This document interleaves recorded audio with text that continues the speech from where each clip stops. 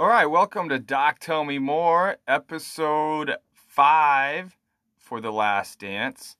I've already lost track of how many episodes I've done. I probably should have checked that before I started recording, but I don't want to go back and re-record the last 15 seconds. But either way, thank you for listening, whether it's a first-time listener or whether you've been with me all the way here at Doc Tell Me More, where, again, this podcast is where we take an in-depth look at documentaries, and obviously, we are in the middle of The Last Dance documentary.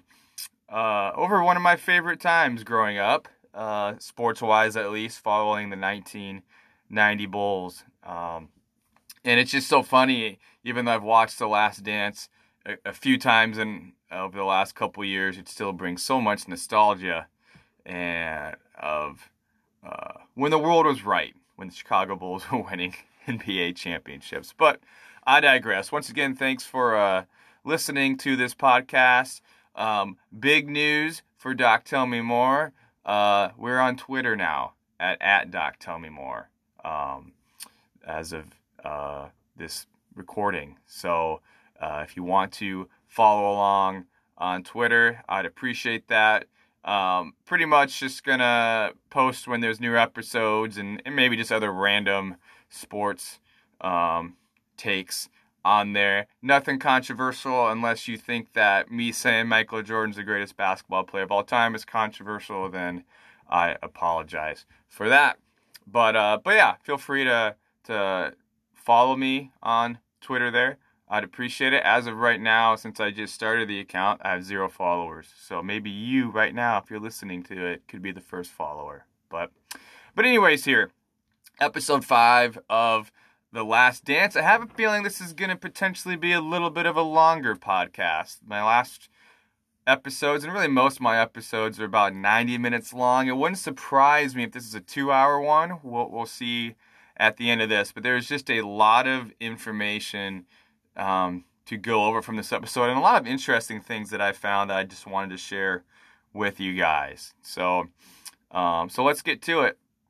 So in this episode of The Last Dance, they're chronicling the 1992 Chicago Bulls season in flashbacks as they look to defend their title, and they're also looking at 1998 from the All-Star break to almost towards the end of the 1997-98 season, or at least up until they get to the playoffs. So that is what we are going to cover in this episode.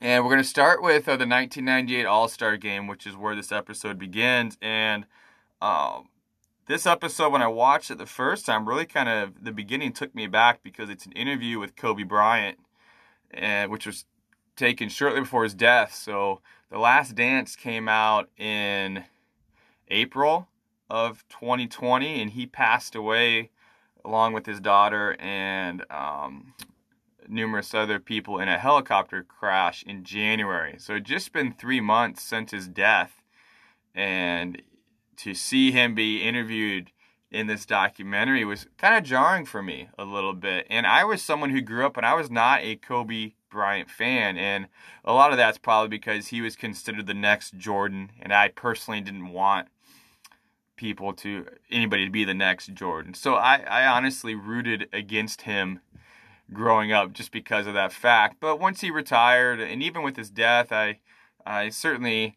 developed a respect and appreciation for his game.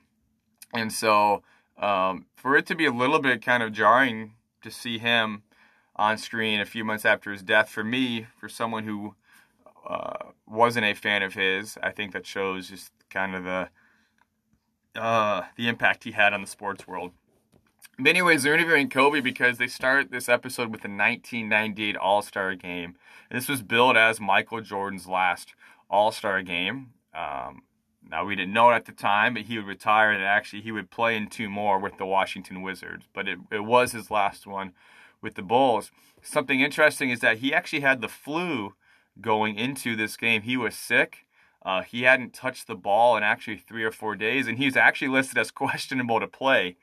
Obviously, he was going to play, being the competitor he was, but he was not healthy going into that. The East starters at that time were Jordan, Grant Hill, Shawn Kemp, Dikembe Mutombo, and Penny Hardaway. And the West starters were Gary Payton, Kobe Bryant, Kevin Garnett, Shaquille O'Neal, and Karl Malone. Now, if you were maybe born in the 2000s and you listen to me read those rosters of those East-West starters, you're probably thinking, oh, that West team dominated, probably, because you're talking about 5 Hall of Famers on that West lineup.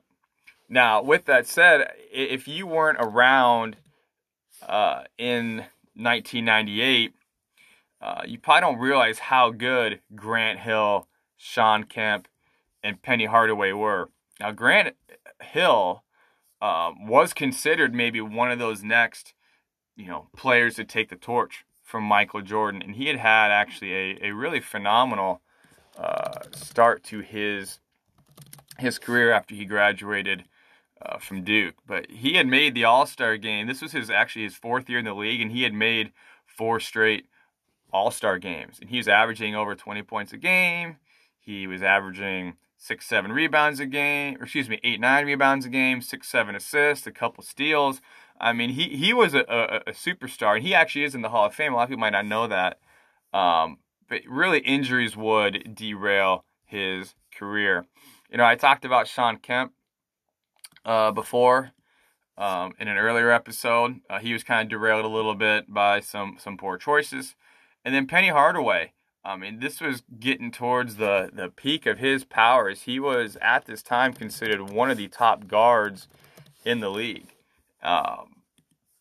He had made, this was his 4th straight All-Star game as well. Just a phenomenal guard. And just kind of like Grant Hill, his injuries really derailed his career. So that was a pretty formidable East lineup at that time. Now, what was interesting for the West starters is Kobe was voted an All-Star starter. He wasn't even starting for the Lakers that year. He was coming off the bench, but he started 1 game that year for the Lakers. But that was just kind of key to his popularity, that he was voted an All-Star starter. He was the youngest All-Star starter at 19. The slam dunk contest that year is actually canceled after a lack of interest among NBA stars. Coaches were George Karl of the Supersonics and Larry Bird, Larry Legend of the Pacers. And at this time, at the beginning of the game, Kobe Bryant really went at MJ early, trying to, I think, assert that dominance of, hey, I'm coming to take your crown. And that really got Jordan going. And Jordan had just a phenomenal game there. Had scored 28 points, had 6 rebounds, 8 assists, 3 steals in 32 minutes. Kobe played pretty well too, though. He had 18 points, 6 rebounds, and assists, and 2 steals in 22 minutes. Kobe was actually benched in the 4th quarter by George Karl because Karl felt Kobe was being too individualistic with his game. He actually waved off a Karl Malone screen for a pick and roll. It really pissed off Karl Malone. And Kobe at this time was a hot shot guy. He was known more for air balls. He was a guy that had a poor playoffs where he shot a ton of air balls in a Lakers series loss earlier in his career, and so he was known more for that. And so even though he was talented, a lot of the veterans and coaches didn't really like that kind of what they would consider a selfish mindset. So Karl benched him for the 4th, and Kobe Bryant actually remembered that. And when Kobe would play George Karl, when Karl coached the Nuggets in 2008, 9, and 12 in the playoffs, Kobe took that quote personally, like MJ would talk about in this documentary, and go out there and take it to George Karl and get revenge later on in the playoffs. Jordan was named the MVP of this game. And I think it's Bob Costas who says in this documentary, if there's any doubt that MJ could keep playing, he was the All-Star MVP his last year. And actually we saw with Washington later on that he played pretty well for a guy who was getting older. But a great performance there by Jordan. And again, especially since he was sick, which the documentary doesn't point out. One thing this documentary or this episode really brings to light is that Jordan and Kobe had a really strong relationship, and not many people knew that from the research I did. Um, Jordan called Kobe his little brother in an affectionate term. Uh, and Jordan really didn't interact with players during games, like in a respectful way. He certainly would trash talk people, but for some reason, Kobe was someone he would interact with. Uh, Kobe would actually, after games when he would play Jordan, he would wait for him to come out of the locker room after games so he could ask him questions. And this was usually late because Jordan is usually the last one out. And so it could be an hour after game time or an hour after the media sessions. And people would be waiting for Kobe to come back to the bus. Now, again, at this time, he was a young hotshot. He wasn't Kobe Hall of Famer. And so this would kind of annoy some of his Lakers teammates, but Kobe didn't care because Kobe wanted to learn from Jordan. Jordan actually gave Kobe his number, which he didn't give out to that many people. And Kobe would text and call him at all hours of the night. They would meet for lunches and dinners when Jordan was in town. They would talk about his post-up moves, the triangle offense when Phil eventually got to the Lakers, footwork. Jordan would actually demonstrate different things for him. And Kobe mentioned in the documentary that he learned a lot of things from Jordan. And he said everything that he did came from MJ. One thing that, Kobe would study MJ, how he evolved his game as he aged, mistakes he made, goals, and retirement. And he would actually eventually hire Jordan's trainer, Tim Grover, to rebuild his body. One thing Tim Grover said about the differences between Jordan and Kobe is that Jordan would just do the work. He would be like, hey, I paid you to train me, tell me what to do. Kobe was similar, but he wanted to know why they did certain, exercises, etc. Later on, Kobe would complain about his teammates to Jordan, and he'd ask Jordan about how to get them to want to win. And Jordan told Kobe that, look, it would be his legacy that would be criticized if he couldn't learn how to get his teammates on the same page. And Jordan knew that firsthand when he was drafted with the Bulls, that it wouldn't be a supporting cast to be blamed to be Jordan. So Jordan mentored him in that. Kobe said in 2017 that he actually copied close to 100% of Jordan's technique. And also the way he talked changed. He tried to talk like Jordan. So he was kind of a Jordan clone, essentially. Jordan did say that when Kobe died, a piece of him died. That just kind of demonstrates their relationship there. Kobe was actually 5-3 versus Jordan when they played. Of course, that's including some times with the Wizards. One of the most interesting things that I found was that if you remember, Jordan, he'd retire from the Bulls and then he'd come back a couple years later where he was running the Wizards, then he'd play for the Wizards. It's apparent, supposedly Kobe told MJ he would sign with the Wizards after 2004 once his Lakers contract came up. And MJ actually felt confident that had he still been running the Wizards at that time, that Kobe would have signed with the Wizards. But at that time, Jordan had gotten fired by the Wizards. So, I don't know if that's just revisionist history, but that just shows you how much Kobe respected Jordan, that he would have been willing to go play for the Wizards. And that's a pretty crazy what if. I would have loved to see that happen, how that would have worked out. Again, those two are very similar players. You look at it, Kobe played 20 seasons, Jordan played 15. Jordan had 14 All-Star games, Kobe had 18. Kobe had 5 rings, Jordan had 6. You compare the stats, though, Jordan's better in almost every way. Jordan averaged 30.1 points a game. Kobe averaged 25. Jordan averaged 6.2 rebounds. Kobe averaged 5.2. Jordan averaged 5.3 assists. Kobe averaged 4.7. MJ averaged 2.3 steals. Kobe was 1.4. MJ 0.8 blocks. Kobe 0.5 blocks. Jordan averaged a 49% field goal percentage. Kobe 45%. And then you look at win shares. Kobe was 173. Jordan was 213, 40 more. So And the other thing to think about here is Jordan played, you're looking at, what, 5 less seasons? So win shares is an accumulated stat. So the fact that Kobe had 40 less win shares and played 5 more seasons shows you how much more dominant MJ was. And a lot of that was really defense. People forget how great of a defensive player Michael Jordan is and was. And so that's kind of where I think where the edge comes in win shares. But also you look at his blocks and steals. I mean, we're pretty crazy. So similar players, I think the stats really show that MJ was better. But Kobe, a great player in his own right.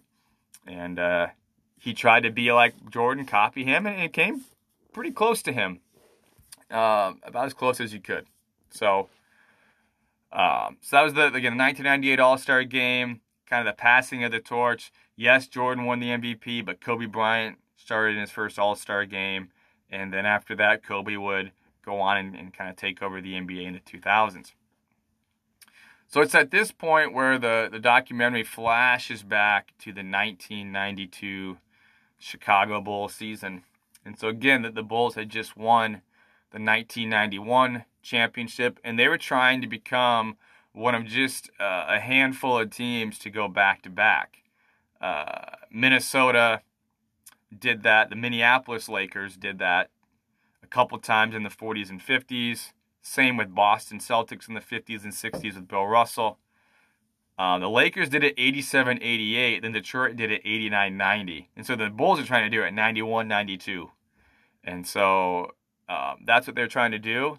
And just off the top of my head, since then, obviously the Lakers did it again in the 2000s there.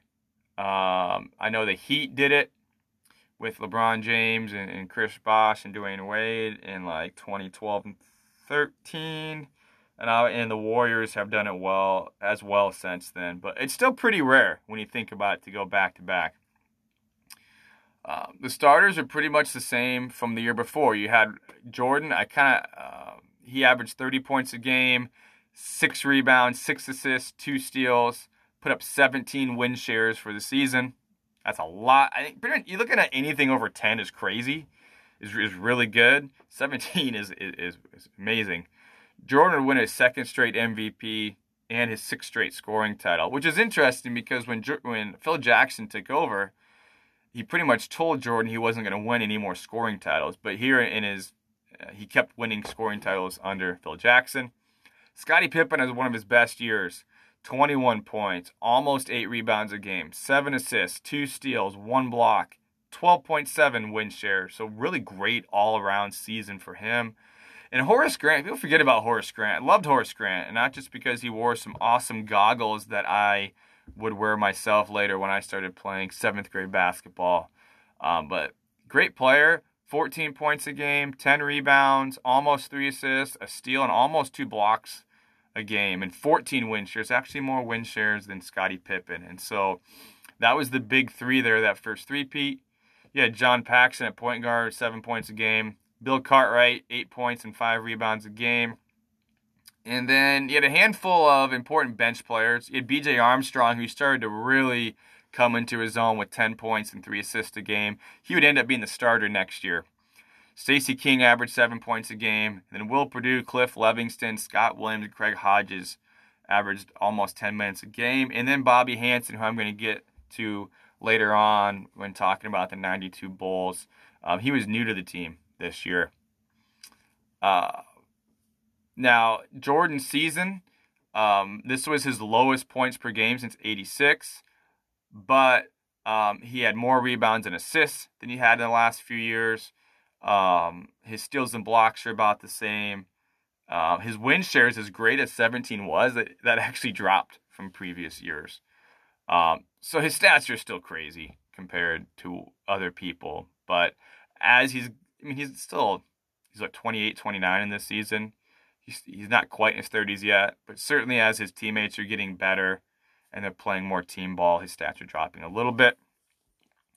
Looking at this 92 Bulls team, extremely dominant regular season.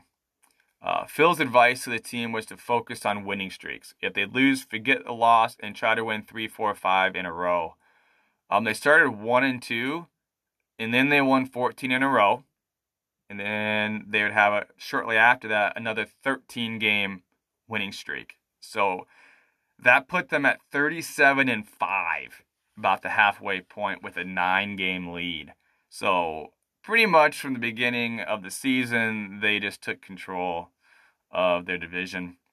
They never lost more than 2 games in a row in the season. Their worst stretches when they lost 4 out of 6 at one point. All those games were on the road. They went 67-15.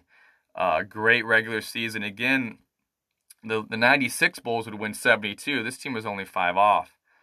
The only teams they lost twice to were the Bucks and the Cavs. Cavs were the really good team that year. We'll get to that. Of their 15 losses, 10 of them were on the road. They did not have a losing record to any team. Just dominated. MJ and Pip were all-star starters. Craig Hodges won his, I think, a 3rd straight 3-point championship. And Phil Jackson, actually the coach of the all-star team that year. Magic Johnson was the MVP. Now, this is when he had to retire before the season because of his HIV diagnosis. But then they allowed him to be voted into the all-star game, and he had a great game and was MVP. And that, because he was able to play in that all-star game, that was a big reason why he'd end up being selected for the Olympic, or be allowed to continue to participate in the Olympics in Barcelona after this season.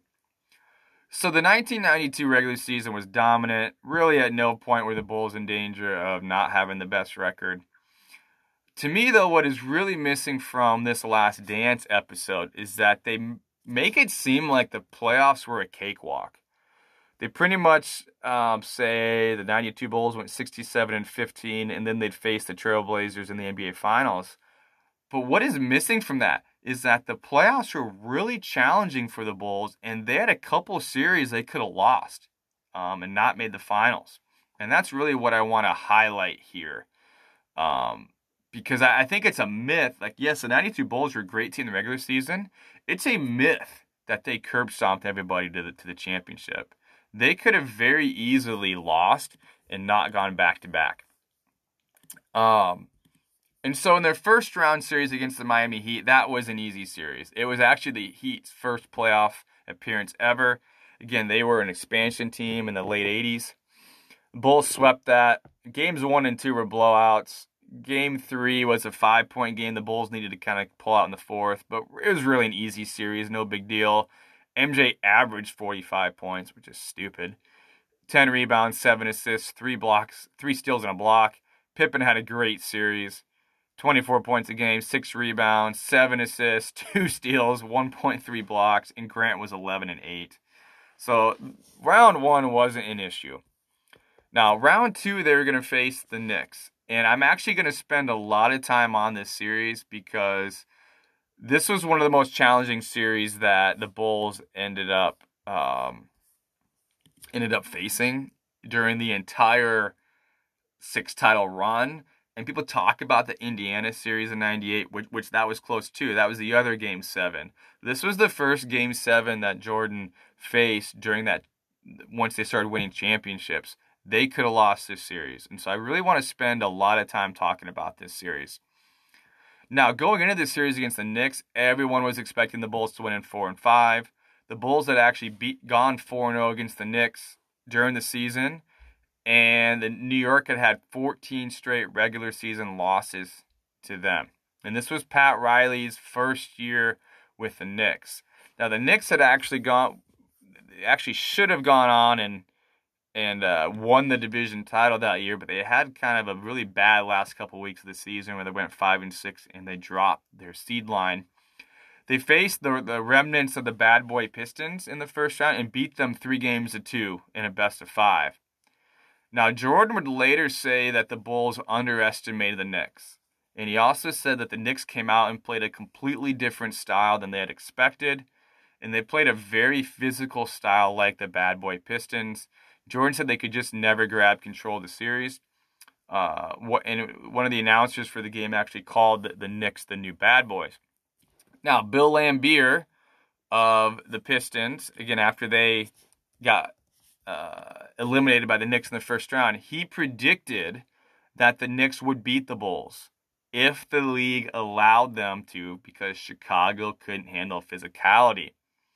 He said that the bad boy Pistons couldn't be physical anymore because of their reputation. The refs knew they were quote-unquote dirty, and so they wouldn't let them get physical.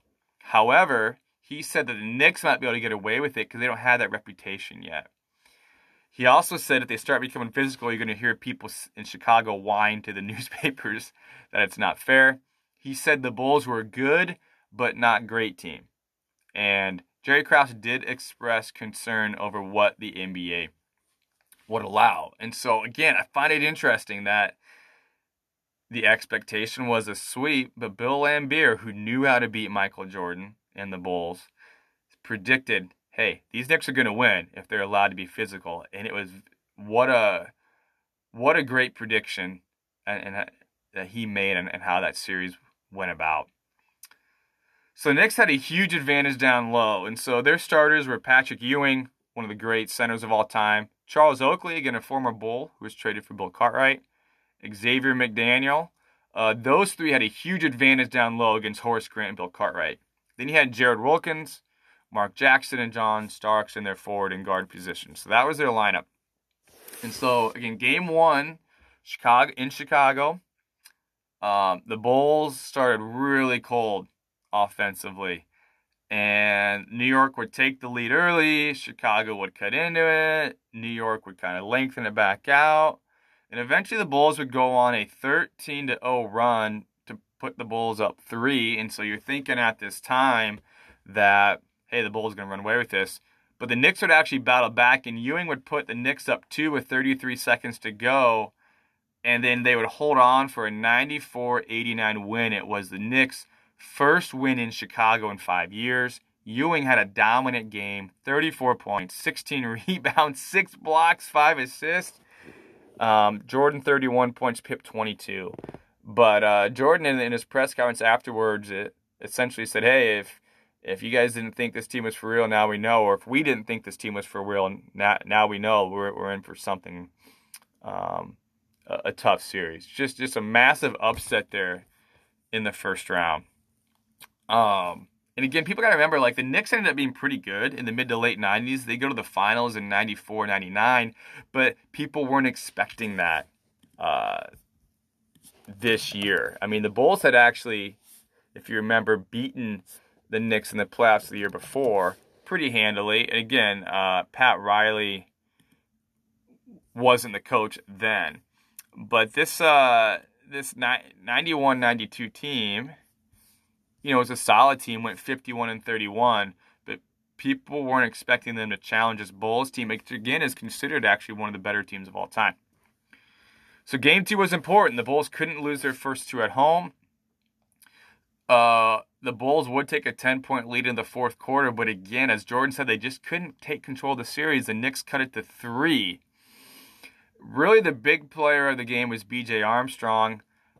He was really key late. He would score 6 of the last 7. He'd get a steal and assist. And then Chicago would survive that and win by 8. BJ had 18 total. Ewing had a double-double, 16 points, 16 rebounds. Grant was 14 and 11, double-double. MJ, 27 points. And so, Bulls win that. But the Knicks are pretty happy because they salvaged a split there as they're going to go back to Madison Square Garden to get ready for Game 3, which was a back-and-forth game. The Bulls took a 9-point lead after 1, up 1 at half, up 8 after 3. Just a lot of, if you watch the footage of this series, just a lot of hard fouls. And certainly a lot of flagrants are being called, but a lot of hard fouls. A lot of physicality, and second chance points were big. But the Knicks did a really great job of getting the offensive rebounds and putting them back up. And that's what really kept the Bulls from kind of winning some of these games they lost and taking control. The big play of the game was when Jordan would kind of went for a dunk, got fouled. He's pretty much almost pulled down, but he still dunked, and he kind of taunted Ewing a little bit. And so the Bulls would win Game 3, take home court advantage back. He had 32 and 9, Grant 10 and 13, Scotty 26. Ewing had 27 and 11, Oakley 13 and 9.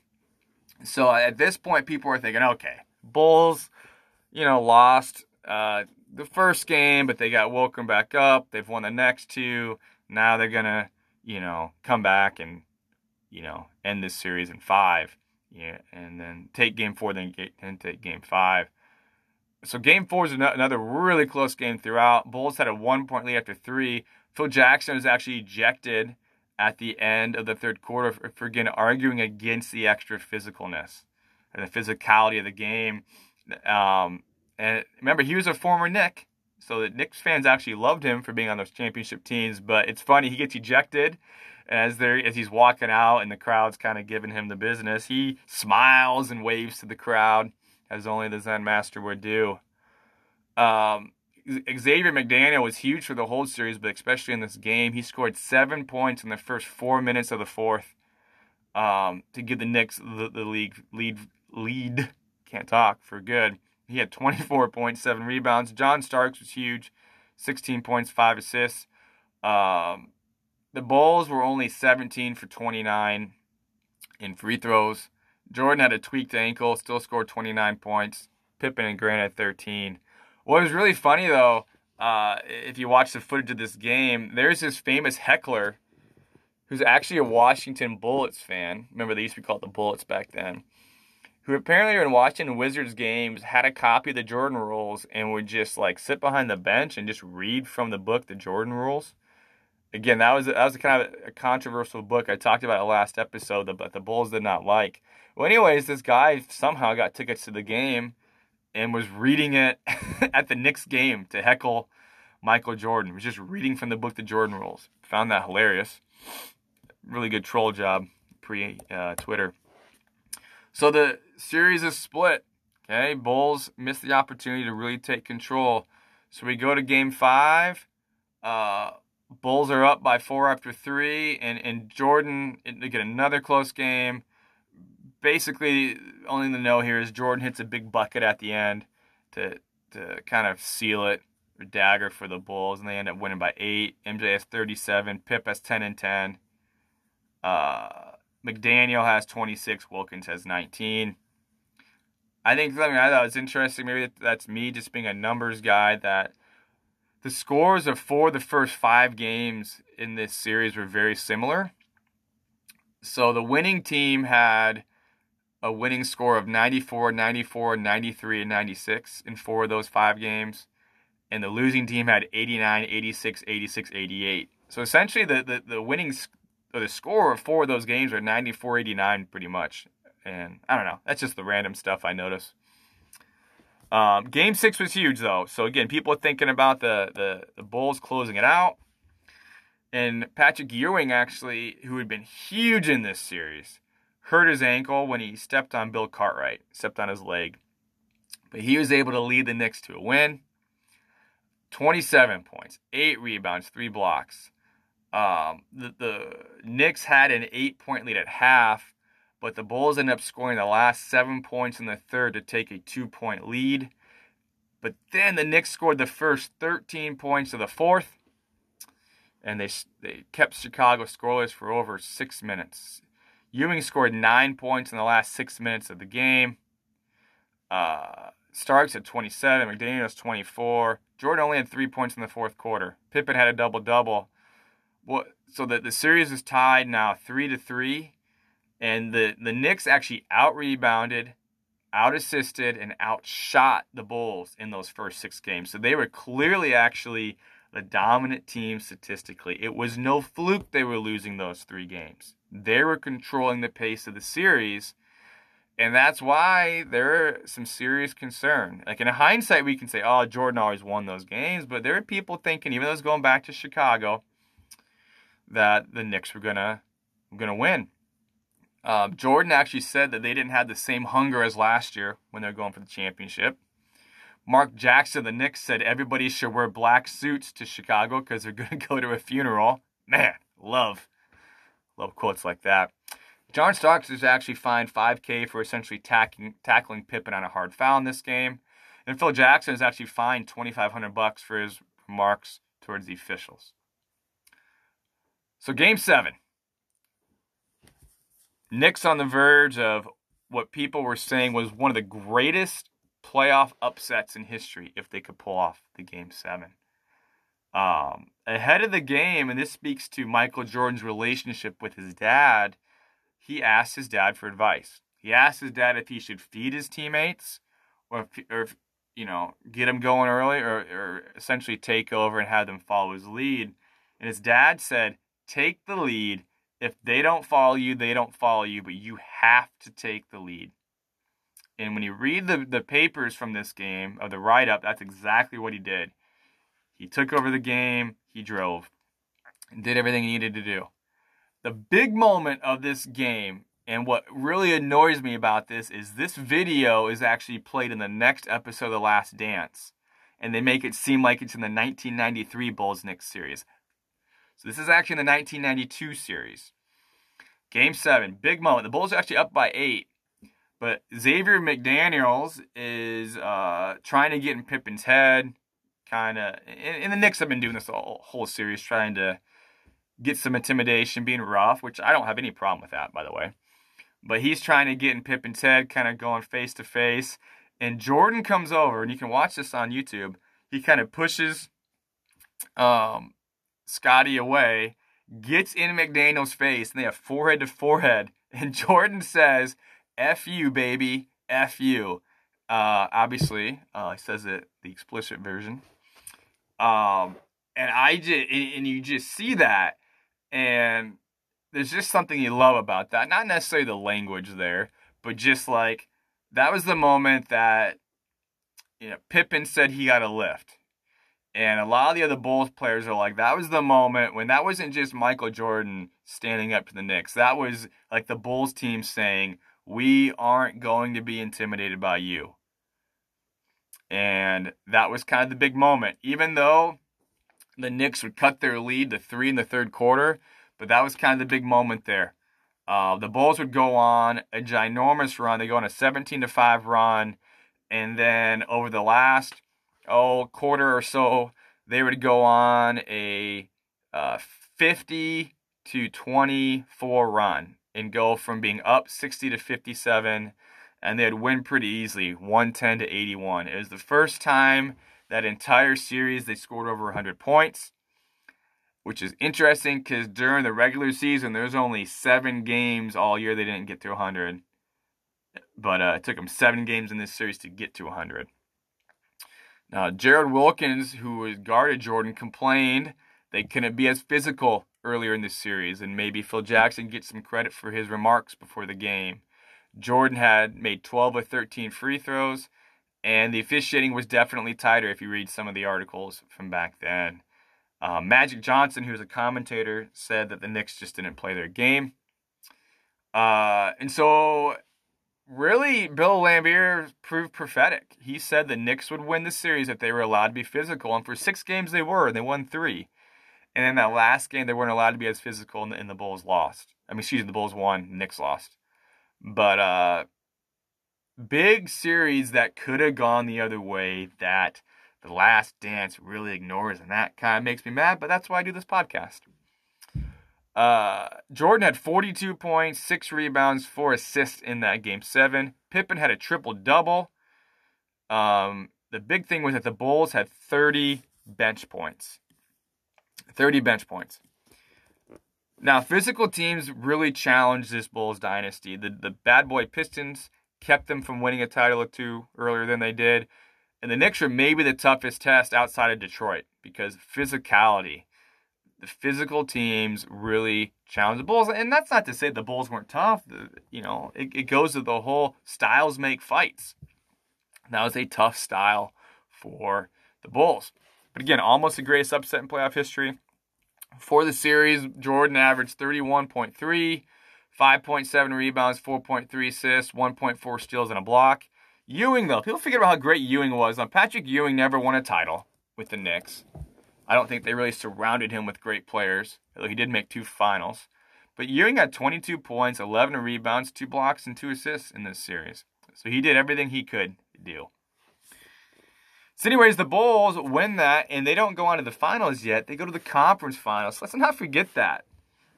So that was the conference semifinals. They have a tough 7-game series. And then they have to go play in the conference finals against a really good Cavs team. So I discussed the Cavs, I think, a couple episodes ago. This Cavs team was really good in the 80s and 90s, and this Cavs team that the Bulls played had kind of the same cast of characters. You know, Mark Price, Craig Elo, Ron Harper was not there anymore, but this was a really good Cavs team. The funny thing is, again, even after this series against the Knicks, the expectation was that this would be a 4 or 5 game series for the Bulls, but it was not. Now, game 1, the Bulls dominate. They get up by 12 early, and they cruise to a 103-89 win. Bulls fans are chanting afterwards, sweep, sweep, sweep, that they're going to sweep the Bulls. And game 2 happens, and the Cavs blow out the Bulls. Okay, so they're up by 26 at the half. They win 107-81. Bulls come back in game 3, blow out the Cavs in game 3. Game 4 happens. Cavs dominate the Bulls, 99-85.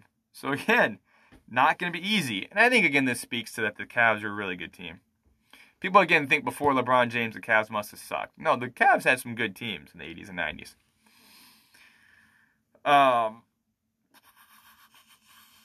Got to think about this. I'm trying to read my notes a little bit better. What I really encourage you in hindsight, people, is to work on your penmanship in school. Because I did not do that. But also, when you type something, make sure you know what you're typing. So, pulling up my notes here. All right. So, it's 2-2 here, going into Game 5. It was kind of a closer game, but then you get to the fourth quarter, and the Bulls outscored the Cavs by 21 points in the fourth. Bulls win by 112-89. So really, the interesting thing is a lot of those 5 games really weren't that close. A lot of blowouts. And that gets us to Game 6, which was the only really close game of the series. And the Cavs had a 7-point lead at one point, but then with 4 minutes to go, Cavs are up by 4. So we're almost to another Game 7. And can you just imagine had the Bulls gone to another Game 7, how just exhausted they'd be going into the NBA Finals? And so then again, so they're up by 4 with 4 to go, and the Cavs are up by 3 with 3 to go. And then the Bulls would take a quick lead, and then Mark Price would tie it with a 3. So 45 seconds to go, the game is tied. Again, Cavs have a chance to steal this game, go to Game 7. Jordan comes through with an and one to make it 96-93. Cleveland turns the ball over, then Bulls hit free throws the rest of the way. So the Bulls win a close one, 99-94. But here's my point, though, with talking about these last 2 series. The conference semis against the Knicks and the conference finals against the Cavs were 2 really close series the Bulls could have lost. I mean, the Bulls were taking their Game 7 against the Knicks. Game 6, the Cavs kind of blew there. That should have been a Game 7, which would have, again, been another challenge for the Bulls. So the last dance really made it seem like the Bulls just dominated on the way to the NBA Finals, but it's not crazy to think that that team could have gotten upset and the Trailblazers would have played somebody else. I think what really hurts the legacy of the 1992 Bulls, just when they stack up all time, is this playoff run. Had they maybe won those series in 4 or 5 games, I think people would put the 92 Bulls as one of the greatest teams of all time. But their playoff struggles heading to the finals kind of hold them back in that regard. But the Bulls did survive and make it to the 1992 NBA Finals, which is the first finals that I actually remember the Bulls playing in. I mentioned that I didn't really remember the 91 season. But it's the 1992 Finals, they're playing the Portland Trailblazers, which really one of the better teams in the NBA at that time. So from 1990 to 1992, they won 59 games, 63 games, and 57 games. They lost in the 1990 Finals to Detroit in 5. They were the favorites to meet the Bulls in the NBA Finals in 91, and they got upset by the Lakers in the Western Conference Finals, and that might have been actually their best team, honestly, the 1991 team. Really strong team, though.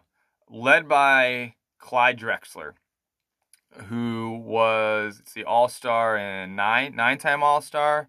He's in the Hall of Fame. He's on the 50 and 75 greatest players of all time list. 135 win shares.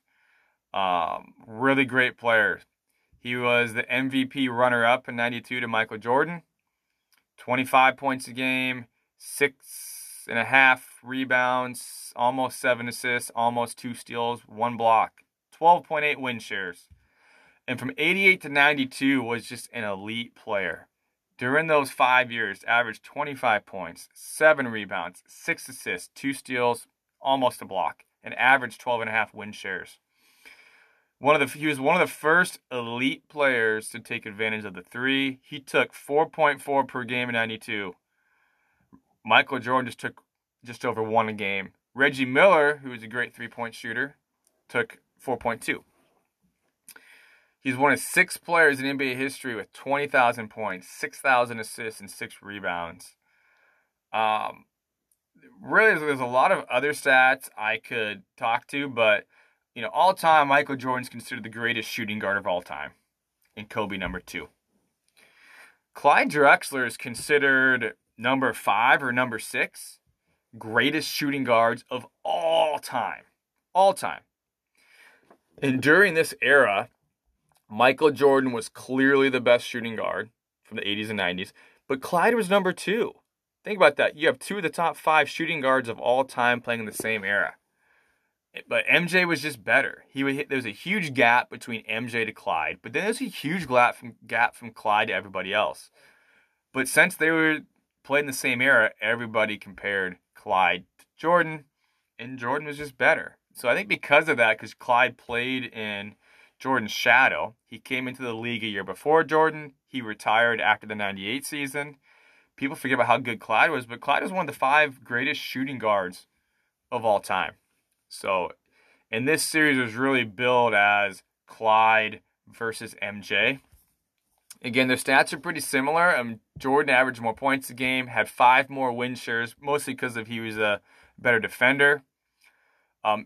Some people actually believe that Clyde Drexler was better. He just didn't get the publicity since he was in Portland. He was a better rebounder, better three-point shooter, but again, Jordan's a better defender. Jordan was also a better jump shooter, especially when guarded. He was a really good shooter when he was tightly guarded. And the documentary kind of points this out. This really motivated Jordan to destroy Clyde Drexler. Also with the fact that Portland passed on MJ in 1984. Famously, they drafted Sam Bowie because they already had Clyde. So again, Jordan's always going to use anything in his power to motivate him. And he used that quote-unquote slight of Portland to go out and destroy Clyde and destroy the Portland Trail Blazers. Now, Danny Ainge, who was on this team, I'll get to him in a little bit, he later said that he felt like Jordan played like he had a personal vendetta against Clyde and played with a certain, quote, inhumanity. Phil actually felt this one-on-one focus against Clyde hurt the team a little bit and took the focus off the team. This actually hurt them in Game 2, which I'll get to that. Later on, Jordan and Drexler would be on the Dream Team in the Olympics. And Jordan, even though he had beaten Clyde in this finals, would just kept trash-talking him. He would constantly tell him in practice, "Didn't I just kick your butt? Think you can stop me this time? Better watch out for the threes." And his Dream Team teammates actually had to get Jordan to stop trash-talking Drexler. But Jordan was just trying to get that mental edge because he thought he would play Clyde again in the finals, which he did, and this was the only year they did it. People noted that he took his defensive intensity up a level when guarding Drexler in the Dream Team practices. And so this was Clyde versus Jordan, considered the 2 best players in the game. And so Jordan really wanted to show people he was better. But it was not just Clyde Drexler. Had a great team. He had Terry Porter, who's the point guard, All-Star 91-93, 17-year career, averaged 12 points and almost 6 assists that season, 110 win shares. 92 was a pretty good year. He averaged 18 points and 6 assists. Jerome Kersey was a small forward, 17-year career himself, 70 win shares, 10 points, 5.5 rebounds, 2 assists. In 92, he had almost 13 points, 8 rebounds, and 3 assists. Then Buck Williams, sounds like a 90s NBA name. Buck Williams, 3-time All-Star. He was Rookie of the Year early in his career. 4-time All-Defensive Player, 17-year career, 120 win shares. In 92, he had 11 points, 9 rebounds. Then Kevin Duckworth, I don't know, another cool name, I think at least. He was a 2-time All-Star, 89-90. 11 points, 6 rebounds a game this season. Then off the bench, 2 guys to look at. Clifford Robinson would eventually be the 1993 Sixth Man of the Year, 94 All-Star, 2-time All-Defense, 12 points, 5 rebounds. And as I said, Danny Ainge, really more known for being on some of those Boston championship teams in the 80s, was an 88 All-Star. Came off the bench for the Trailblazers here. 9 points, 2 rebounds, and 3 assists. So, I mean, a really good all-around team. And some people felt that the Trailblazers had more talent. And so, it's going to be an interesting series here. Now, yeah, I'm going to keep going here. Okay. Now, before their regular season game in March, when they played each other, Phil said that the Portland is a team that when it is close, it would self-destruct. And that was really Portland's reputation at this time, that Portland would choke in close games. MJ said Portland had more talent, but the Bulls were a better team, had better players. And Chicago actually killed them in that matchup. They actually won both matchups that year when they played each other. So Portland going into this series, they're trying to shake their playoff demons. The Bulls are trying to become a dynasty. This was kind of the rare NBA Finals where the 2 preseason favorites ended up playing each other. So there's only really one game that the Doc Tell Me More, The Last Dance talks about, and that's game 1, the infamous Jordan Shrug game. And this is the game where Jordan ties the NBA record, breaks the NBA record for 3.5, hits 6 in the first half. It actually also tied the whole game record, and NBA final record of 35 points in the first half. And so the story of game 1's the 6 threes, and I don't want to rehash it a whole lot because the Last Dance, not Doc Tell Me More. I'm Doc Tell Me More, Mike. Come on, get your stuff together here. The Last Dance talks about this game in depth. But I do want to talk about those 6 threes in terms of how important they were to the game. And so the first threes that he makes kept the Bulls in the game. And so the first 3 happened in the first quarter. And they all happened during deficits. And so the first one happens when the Bulls are down by 8. The next one happens when they're also down by 8. And the third one happens when they're down by 5. And so those Jordan threes keep them in the game because Portland started off hot in this game. Then the other 3 threes happen in the last 4:45 of the second quarter. These happen when they're all up. So Jordan's first threes kept him in the game. Team takes the lead. And then his last threes extend the game. They were up by 4 on his 4th one. Then he makes one. His 5th happened when they were up by 9, and his 6th one happened when they were up by 14 to turn it into a 17-point lead. And he actually ended up missing his 7th one towards the end of the half, and the Bulls were up 66-51 at half. So again, the Bulls go from being down 8 from when he hits his first one to being up by 15 at the half. So they were important threes. They weren't just junk threes that happened at stat padding time. And really the big thing is the Bulls went on a 57-23 run. They're up by 3 points after 1. They're up 104-68 after 3 quarters. And then they dominate and win 122-89 in game 1. So MJ only had 4 points in the second half. Had 39 points, 11 assists total. Scotty was 1 rebound away from a triple-double. Drexler had a decent game. 16 points, 5 rebounds, 7 assists. So Bulls go up in game 1. And then if you just kind of take the rest of the documentary and what they show you, you think the Bulls dominate easily. But that is not true. And they don't show games 2 and 6. which I think are some of the more interesting games in this entire dynasty for the Chicago Bulls. So game 2 is an overtime game. Portland was up 8 early. Chicago would take a 7-point lead into the 4th. And this leads to a crazy last 5 minutes. I'm just going to kind of take you through some of the play-by-play. So with 5 minutes to go, Jordan hits a crazy jumper to put the Bulls up 8. And then on their next possession, Clyde Drexler fouls Scottie Pippen.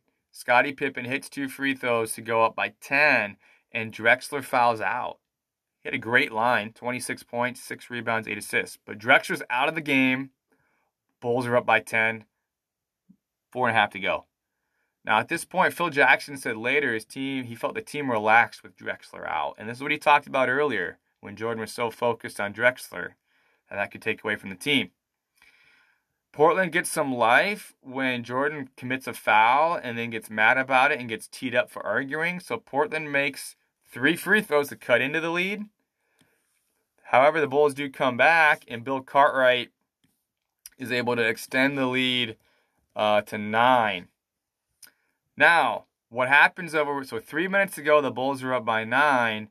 What happens from there on out is that the Bulls cannot make shots. Jordan would split some free throws. He'd miss some shots.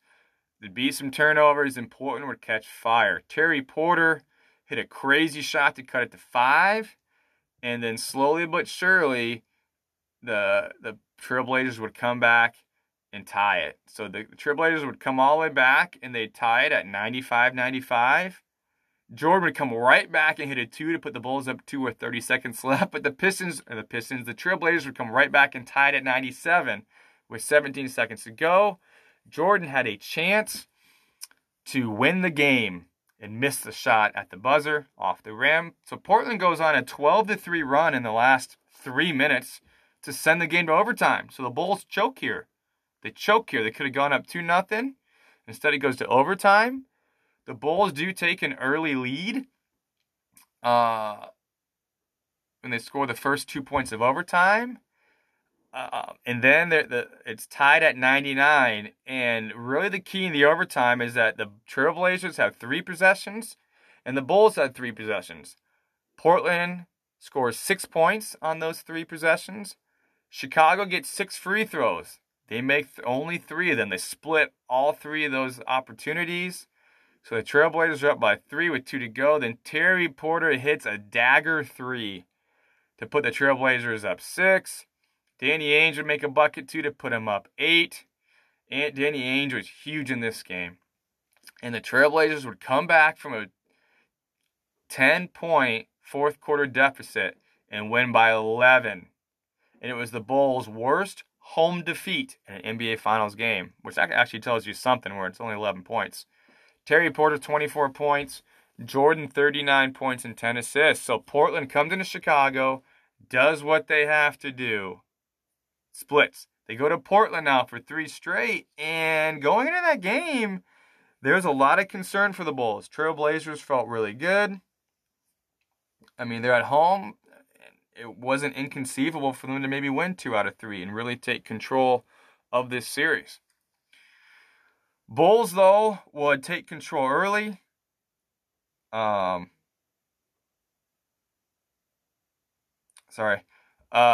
take control early and go up by 8 after 1. And then they'd kind of maintain and win the game by 10. Portland wouldn't score in like a 7-point stretch in the 3rd and 4th. MJ had 26, Scottie 18, 8, and 7, almost a triple-double. Actually, Horace Grant almost had a triple-double too, 18, 8, and 6. Clyde Drexler, great game, 32 and 9. So Bulls have a big win to kind of take back home court advantage. They come to game 4, and you wouldn't think the Bulls would blow 2 games in the NBA Finals, but that's exactly what happens.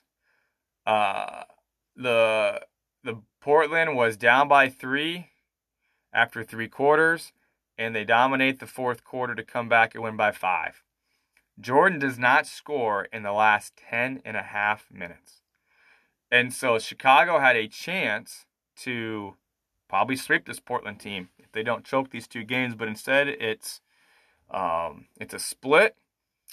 Trailblazers would say afterwards in their locker room, like, oh, I'm sure the Bulls are going to talk about how they just gave us another game away. Well, they can keep giving these games away. That works for us.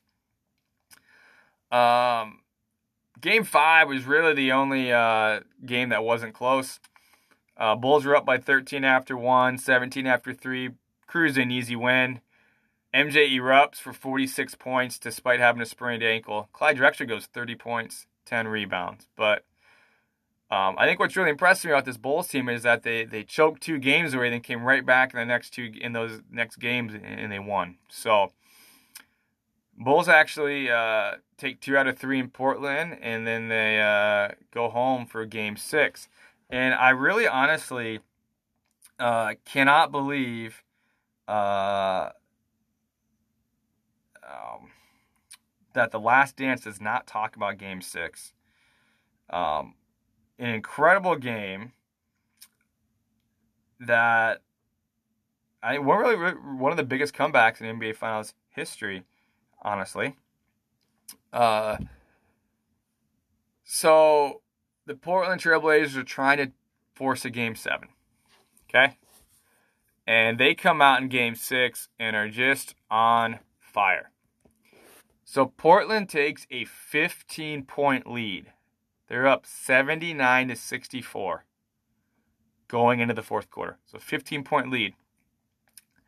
Phil Jackson actually comes out, benches his starters, with the exception of Scottie Pippen. So you have Scottie Pippen, B.J. Armstrong, Stacey King, Cliff Levingston, and Bobby Hansen. Bobby Hansen's MJ's backup. Prior to this game, the largest deficit overcome was 12 points in 1967. So I don't really know if Phil Jackson is like, forget this game is over, and I'm going to rest Jordan. Or maybe he felt like they just needed to have the reserves out there to see if they could spark something. But Bobby Hansen would end up being huge. So Bobby Hansen, like I said, was MJ's backup. He was the only member of the 92 Bulls to not have a ring.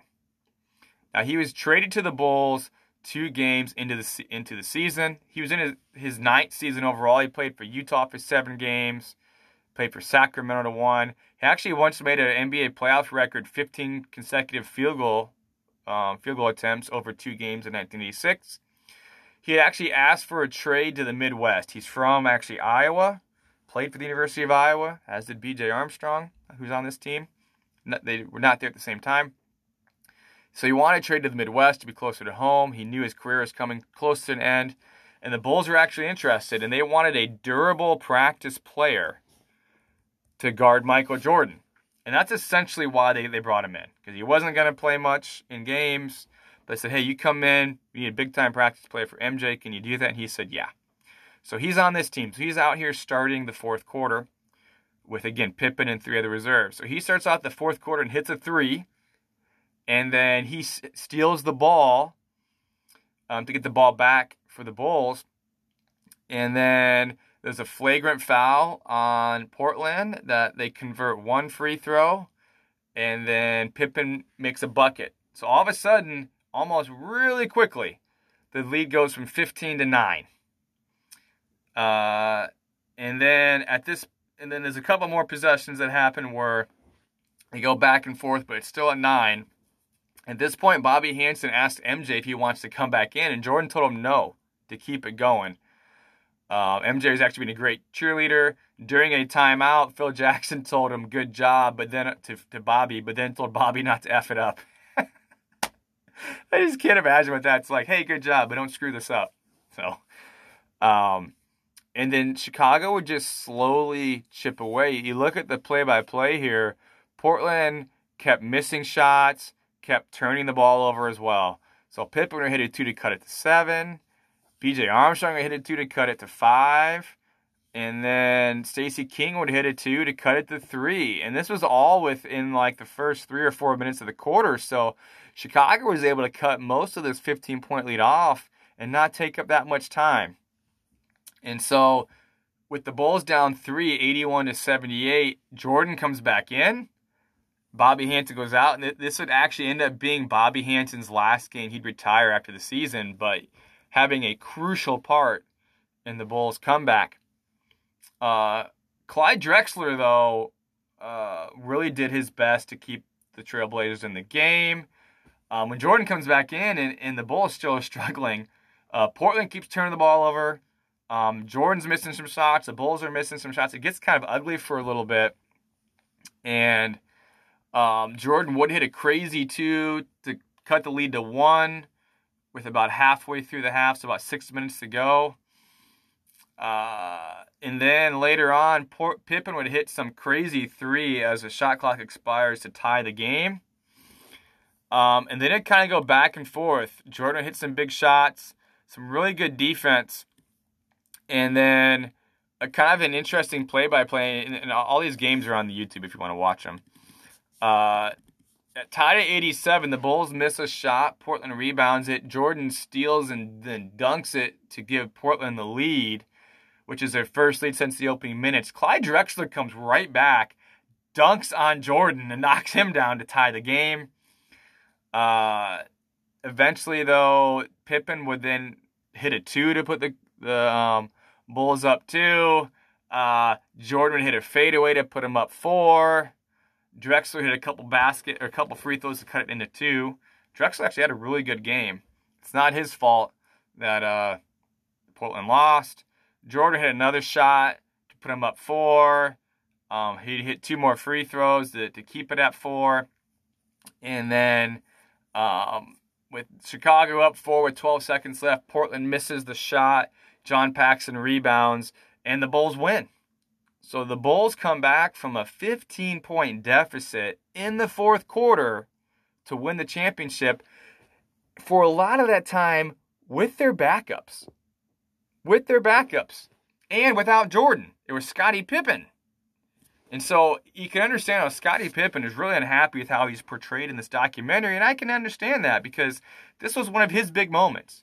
Jordan struggling, but Pippen leads these reserves back to help the Bulls win the title, and then MJ comes in and kind of cements it. But the fact that this game was not talked about in The Last Dance, I think is criminal.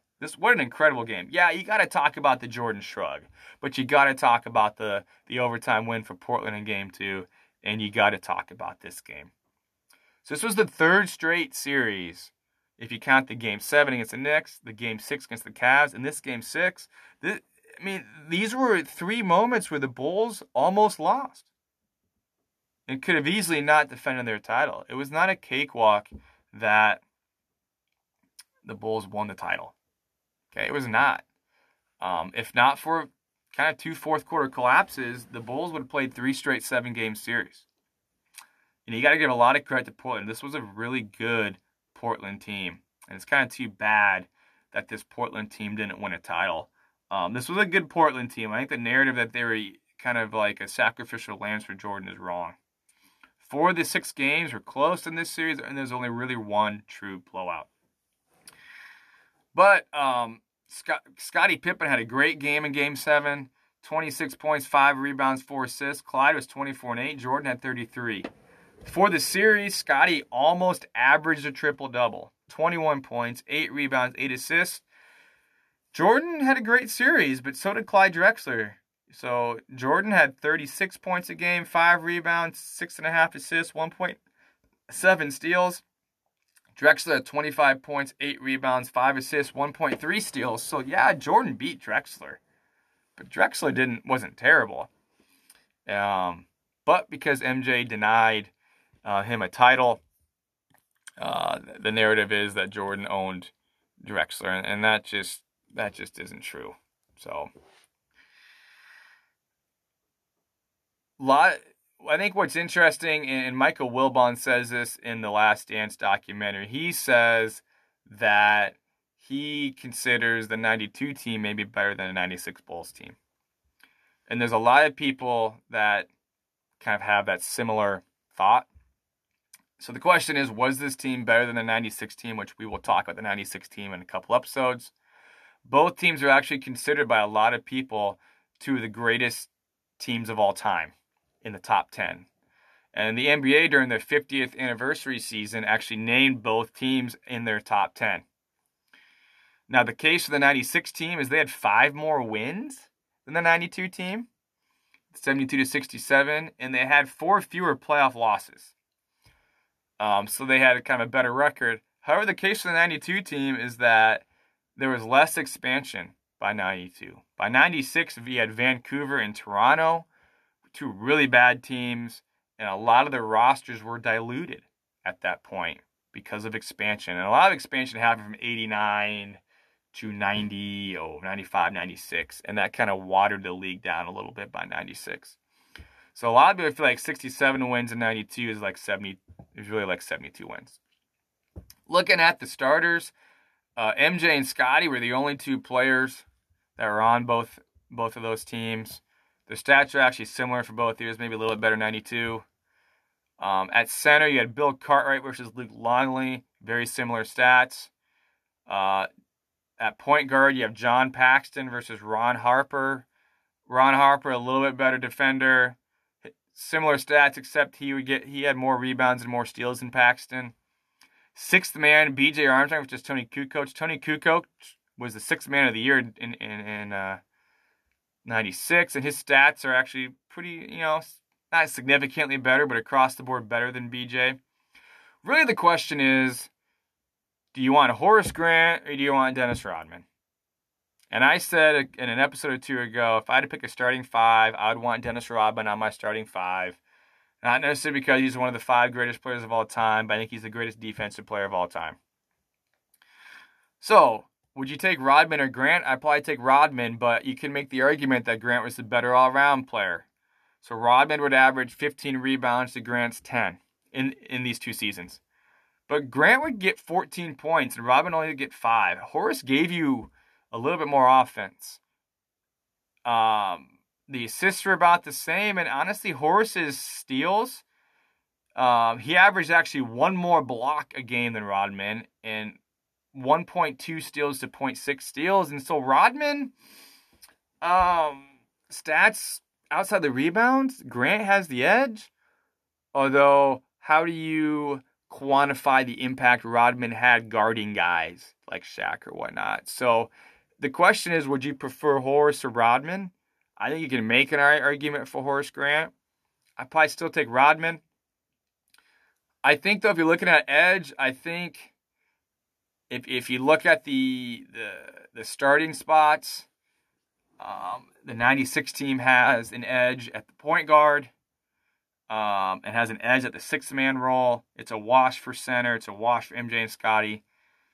I would probably lean a little bit to the 96 team, but it's closer than some people think. Kind of one random thought, the Chicago Blackhawks are actually playing in the Stanley Cup Finals at the same time. Had they won, Chicago would win the first city to win the NBA title and the Stanley Cup at the same time. They did not. They got swept. So the 1992 Bulls became actually the 3rd straight team to repeat after the Lakers did it and Bad Boy Pistons did it, but still really rare to do. Something that Larry Bird actually didn't do. Magic Johnson had done it. But Bulls go back-to-back. Wasn't as easy as people said. Before we move on, I just want to kind of remind people of a couple big kind of what-ifs looking at Michael Jordan and Clyde Drexler. So looking back now, a lot of people talk about, what if Michael Jordan went to Portland in 1984? They could have drafted him number 2, even though Clyde was on the team. And that's ultimately why they didn't draft him. Clyde Drexler has given interviews that said he was for the Trailblazers drafting Jordan. He wanted them to draft Jordan. And they could have figured it out. Now, what if they did draft Jordan? I think that's really interesting. The Trailblazers were a playoff team from 1983 to 2003 without Jordan. They may have had those 3 great years in 90, 91, 92 without Jordan. I think if you put Jordan on the Trailblazers, now not every move is going to be the same going forward, but I think you're looking at a team that probably gets to the NBA Finals at least once or twice and probably wins one or two. Clyde says they could have coexisted. I think it would have pushed the NBA to be more guard-oriented earlier and away from the centers. It wouldn't have surprised me if Portland three-peated in 90 through 92. If all things were the same, I think they would have beaten Detroit in 90. And obviously without the Bulls, I think Portland would have won at 91, 92. The other thing I wonder is would Jordan have even gone into his first retirement? Maybe not. Also, Houston, maybe they don't win the NBA titles in 94, 95. So who knows? The other what if that people don't talk about is that the Bulls actually could have drafted Drexler in 1983. Drexler is drafted 14th. The Bulls picked 13th. And so they could have had Drexler as well. And maybe Jordan next year. Who knows? But still my favorite what if. And I think I brought this up in the first episode, so I won't spend too much time on it. But in 1984, Houston had the number 1 pick.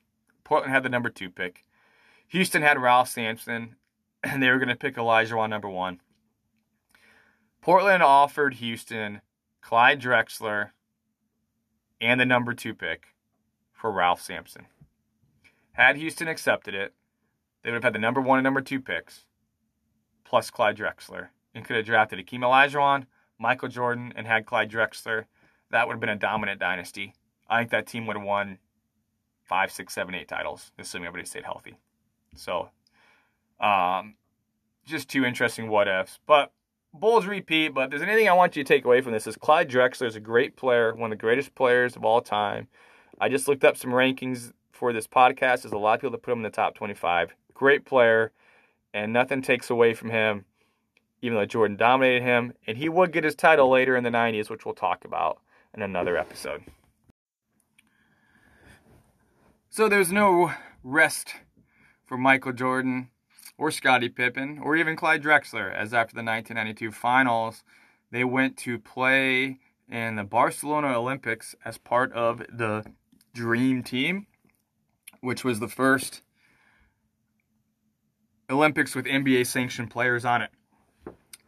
So this was a really, really big deal, and I remember it at the time. And so to give you a little bit of history and how much of a big deal it was that there are NBA players playing in the Olympics. Let's give you a little bit of a history lesson here. So the Olympics, obviously, the modern Olympics have been around since 1896. 1936 was when basketball became sanctioned at the Olympics, and the U.S. has dominated, still has dominated since 1936. But from 36 to 68, they won gold at every Olympics and didn't even lose a single game.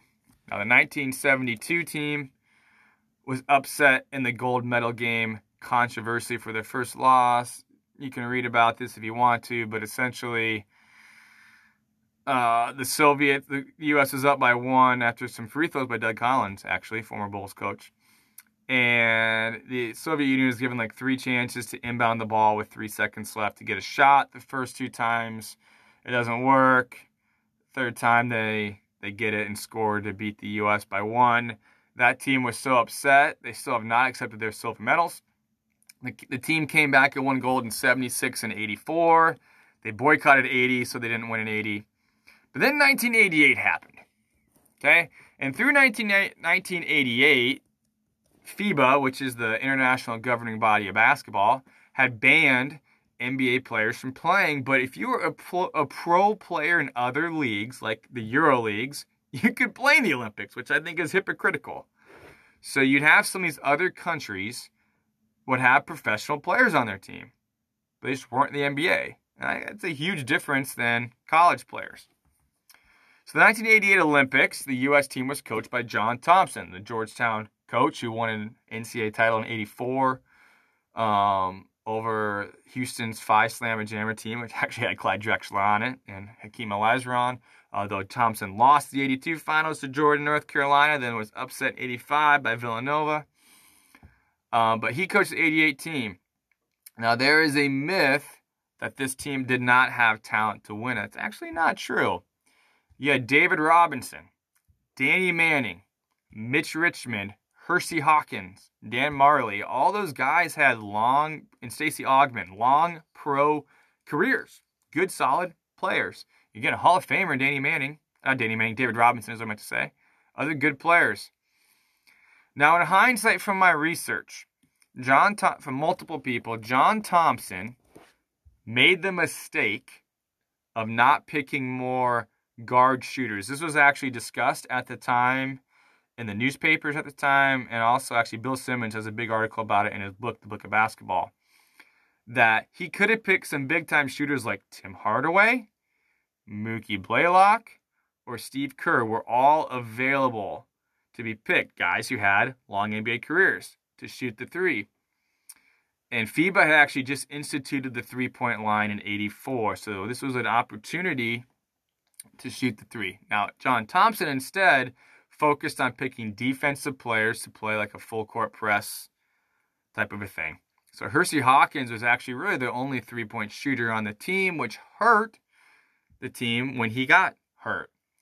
And so the U.S. team at this point couldn't really shoot from the outside, and teams in Europe over the years got more and more focused on shooting the three.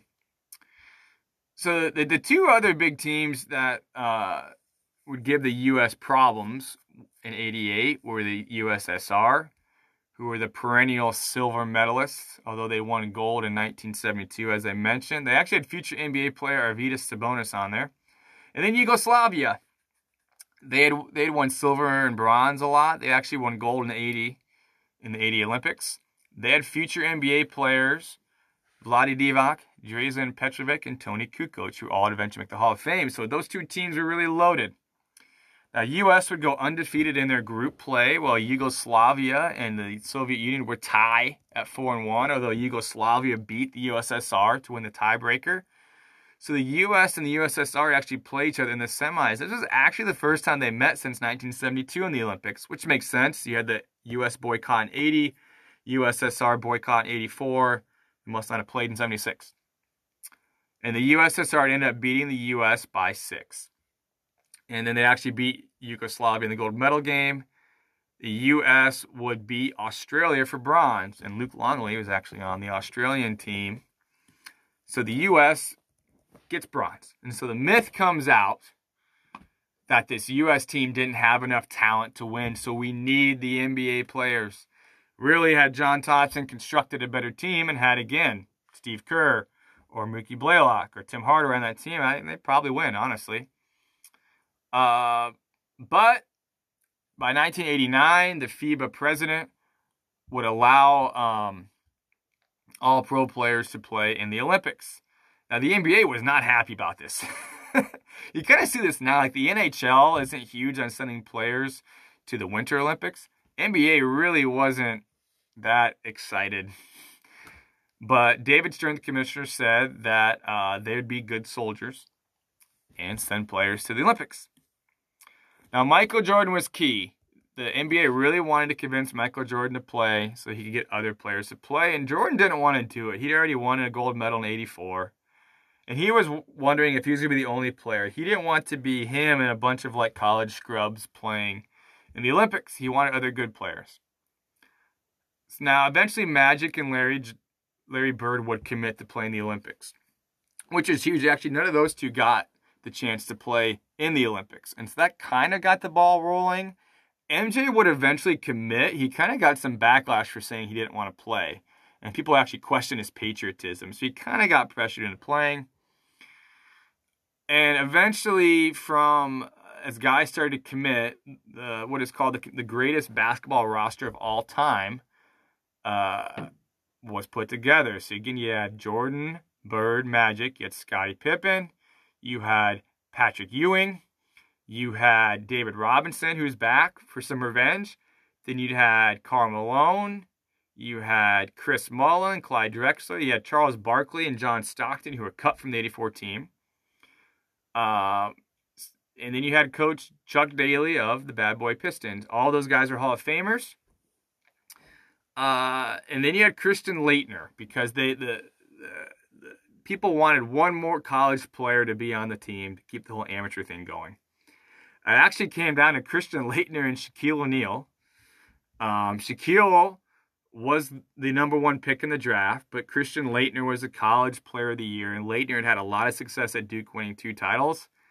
So that was the deciding factor. In hindsight, that's just ridiculous. Shaq should have been picked for the team. And can you imagine if Shaq was on the team? That team would have been even better. But a great team. Magic said being picked for the team was a lifesaver, and it gave him evidence he could have a normal life and live with the HIV disease. The last spot actually came down to Clyde Drexler versus Isaiah Thomas, and that's kind of the big controversy that they talk about in the documentary, is that Isaiah Thomas was good enough to be picked, but he was left off the team. Drexler was the last pick. Now, MJ denies that he requested that Isaiah Thomas off the team. He said that over and over and over again. There is a supposed recording out there that said Jordan would only play if Isaiah Thomas didn't play.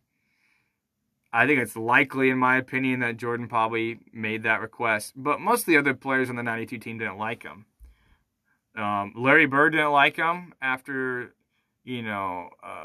Isaiah Thomas had defended Dennis Rodman when Dennis Rodman said Larry Bird wouldn't be considered good if he was a black player.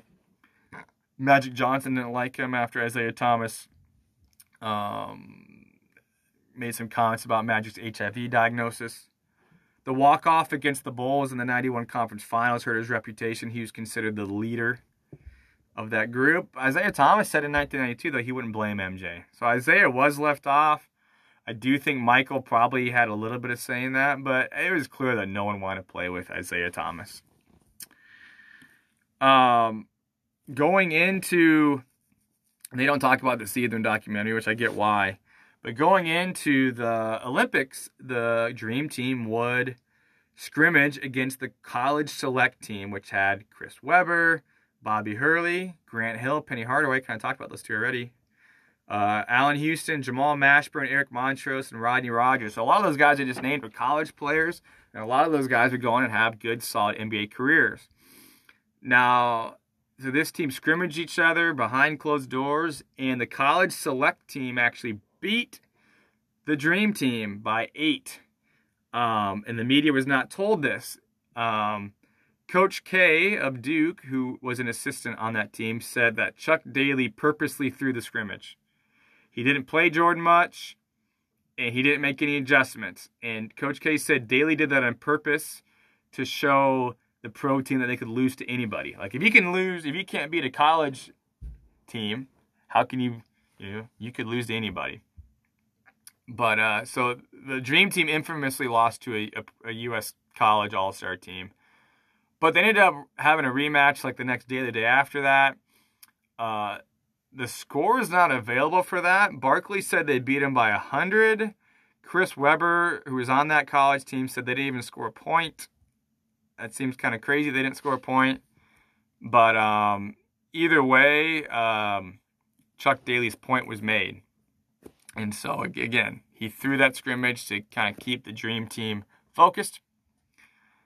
Now, what is interesting with the Dream Team is they had to actually qualify for the Olympics in the Tournament of Americas in Portland. So they weren't automatically in because they had lost the 92 Olympics, or the 88 Olympics. They won by an average of 50 points in 6 games. They beat Cuba, Canada, Panama, Argentina, Puerto Rico, and Venezuela. The big thing was the practices.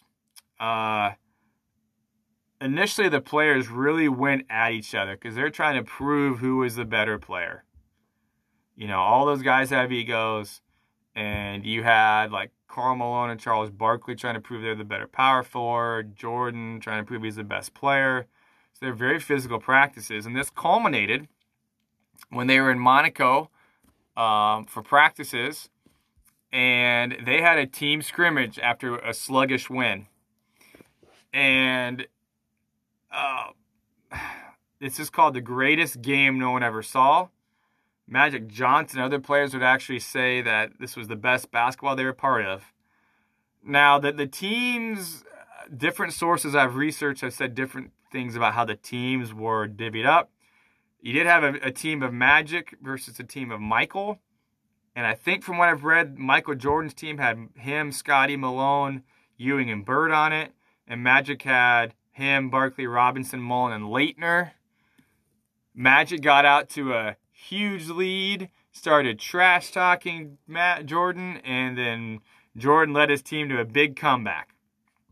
And Jordan said, this is the 90s, not the 80s, and there's a new sheriff in town. And a lot of people feel like that was the time when Jordan kind of took over as the alpha dog in the NBA. But that was the toughest game for the Dream Team, was their scrimmage against each other. They went to the Olympics. Charles Barkley actually would just roam the town, and he became a fan favorite. He was just walk around to bar.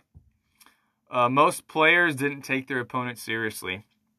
MJ was actually the only one who watched film for weaknesses. And then during the Olympics, Magic and Jordan would start every game, and then Chuck Daly would rotate the other three positions. So you'd have Pippen and Mullen rotating, Robinson and Ewing, and Malone and Barkley would rotate. They destroyed Angola in Game 1. Charles Barkley famously said before the game, I don't know anything about Angola, but they're in trouble. And then they played Croatia.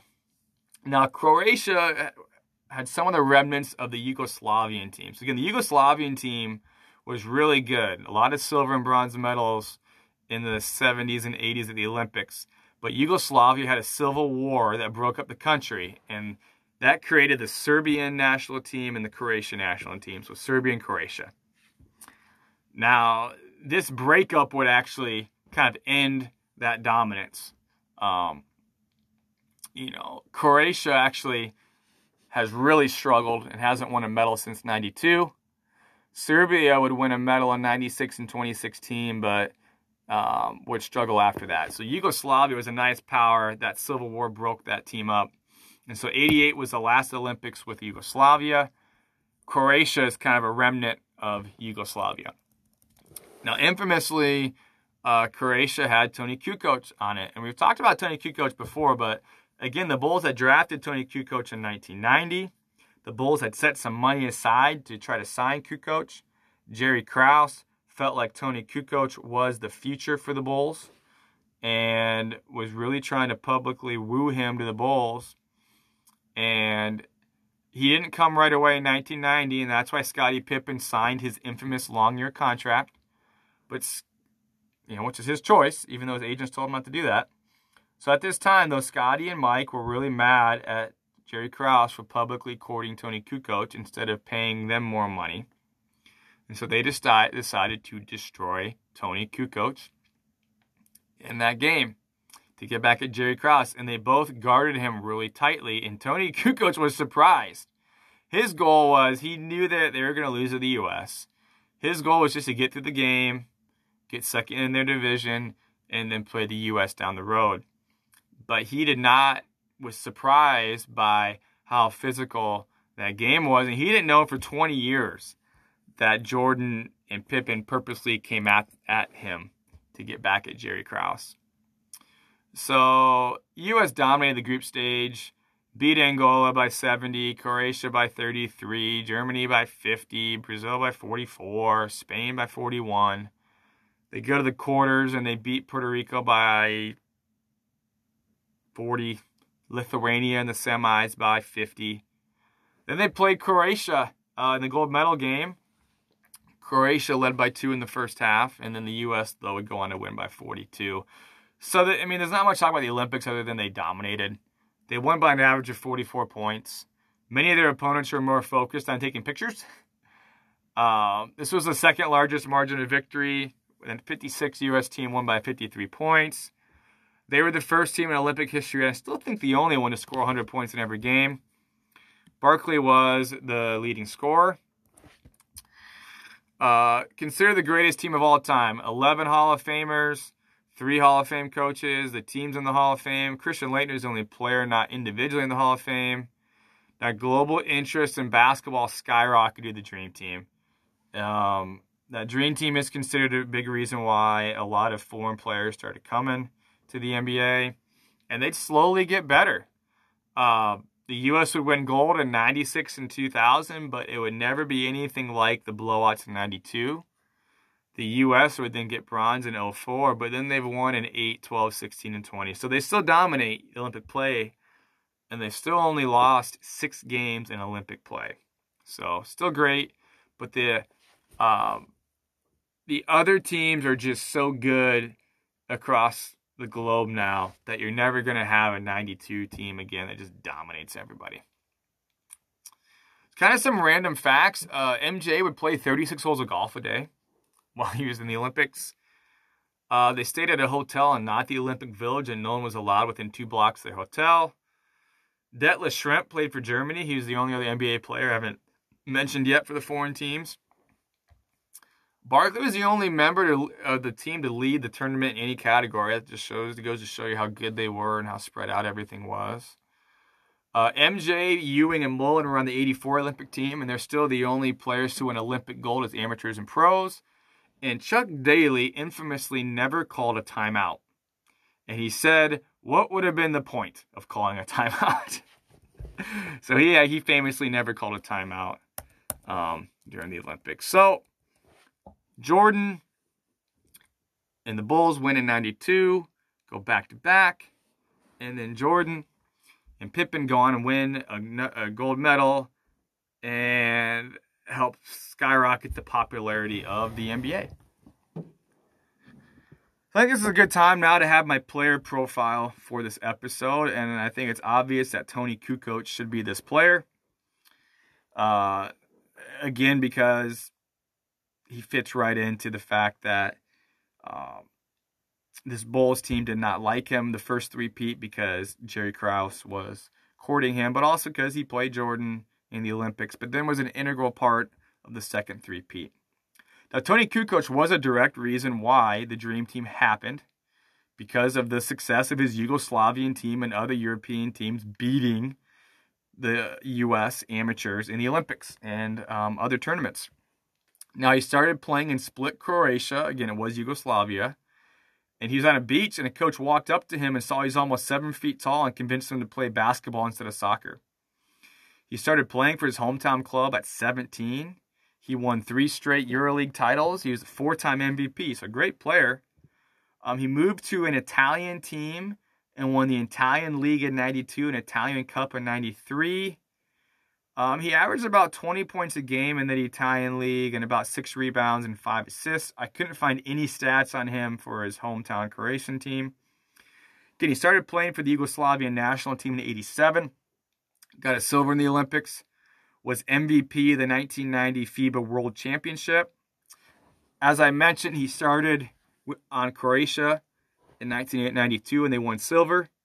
They also won bronze at the FIBA Championship in 94. Now, again, that first game, he only scored 4 points where they played the U.S., but in the gold medal game, he had a good game. 16 points, 5 rebounds, 9 assists, and MJ said he gained his respect after that game. Again, Jerry Krause scouted him. As I mentioned already, they drafted him in the second round of the 1990 draft. At the time, a lot of people considered European soft players and weren't tough, which I just find ironic because all these European players came from war zones. Like Toni Kukoc grew up in the middle of a civil war. He's a tough guy. Jerry Krause and Jerry Reinsdorf flew out to watch him after they drafted him in 90, and they had to actually be evacuated the next day because of the war. As I mentioned, the Bulls tried to sign him immediately, but he held off for a couple years. A lot of it was because he could make better money in Europe. He wanted to be close to his family during war. He also didn't want to waste some of his prime years on the bench, which he thought would happen. Now, the Bulls' offer was $2.6 million a year for 6 years. The Italian team gave him $4.25 million a year, so almost $2 million more a year to stay with them, and plus they paid his taxes. Pippen's deal was like $2.3 million a year, the deal that he signed because Kukoc didn't come. He still followed the Bulls, though. And the night of his wedding, he stopped his party at 3 a.m. so he could watch the 93 NBA Finals between the Bulls and the Suns. He finally signed with the Bulls after the 93 season. He showed up, and it was MJ's retirement press conference, which he had no clue that MJ was going to retire. He signed a 7-year contract, 7 or 8 year, depending upon the source, worth $17 million with an opt-out after 1 year. And then Kukoc opted out and got 6 years with $4 million a year. Now, that opt-out was put in place so the Bulls could skirt the salary cap rules And so they essentially gave him that contract so Kukoc could opt out after the first year, and the Bulls could give him a bigger contract. And they ended up able to get around that. You can't do that anymore. Pippen embraced Kukoc right away. So Pippen had no problem with Kukoc when he became his teammate. His first season was 93-94, averaged 24 minutes, only 8 starts in 75 games, but 11 points, 4 rebounds, 3.5 assists. He was a 7-foot point guard. A couple big moments for him. In 94, Reggie Miller hit a shot and bowed to the crowd to put Indiana ahead with 2 seconds left. Then Tony hits the game winner.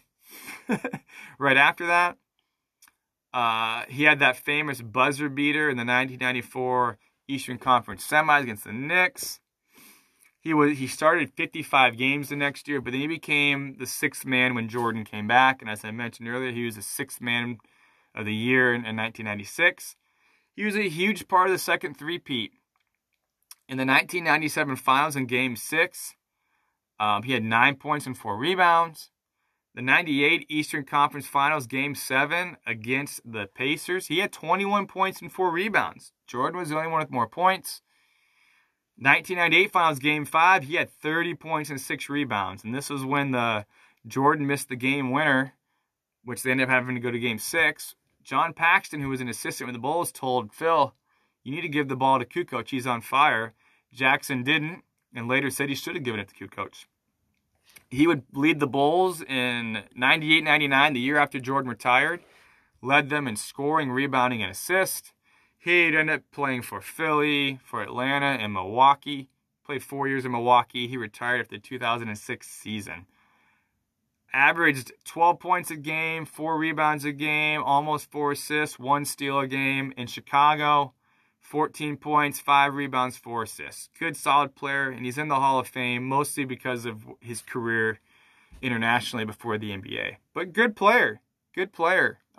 He didn't become the superstar that Jerry Krause wanted, but he became a good, solid player. I think one of my favorite anecdotes about him is that Steve Kerr noticed that I think one of the first times he had a pregame meal is that 4 hours before game time, Tony Kukoc ordered a salad, an appetizer, pasta, chicken, a glass of red wine, dessert, and an espresso. And Steve Kerr was like, "How are you going to eat that much? It's like a 4,000 calorie meal and play." And Tony told Steve, "In Europe, we eat a lot, drink a little wine, have espresso, go back to the hotel, take a big crap, and then we go play." So, Tony Kukoc, good player, probably underrated. But a big reason why the Bulls won their second three-peat. But again, also a big reason why they're professional players in the NBA now. All right, so another part of The Last Dance they touch upon is that Jordan became this huge endorsement moneymaker, and which was pretty big. And they talk about how his agent, David Falk, really wanted him to be like a tennis player. At the time, a lot of tennis players got really good individual endorsements. And he tried to do that with Jordan. And so Jordan ended up being one of the most well-known and highly compensated endorsers of all time. When he graduated North Carolina, he signed a 5-year deal worth $500,000 a year with Nike, which was crazy high for a rookie. James Worthy and Magic Johnson, Larry Bird, Dr. J, all the stars at the time got no more than $150 a year. Now, Nike did that because they recognized the value of having a star athlete as their face, and they needed it because they had their first quarterly loss in 1984. Their sales had plateaued, and that was even with Carl Lewis winning 4 gold in the Olympics. Again, Nike was really a track shoe at the time. So they invested in Jordan. Now, they had a couple clauses in that contract. It was a 5-year deal, and they said that Jordan had to be Rookie of the Year, become an All-Star, or average 20 points a game during those first 3 years. Otherwise, his final 2 years would be void.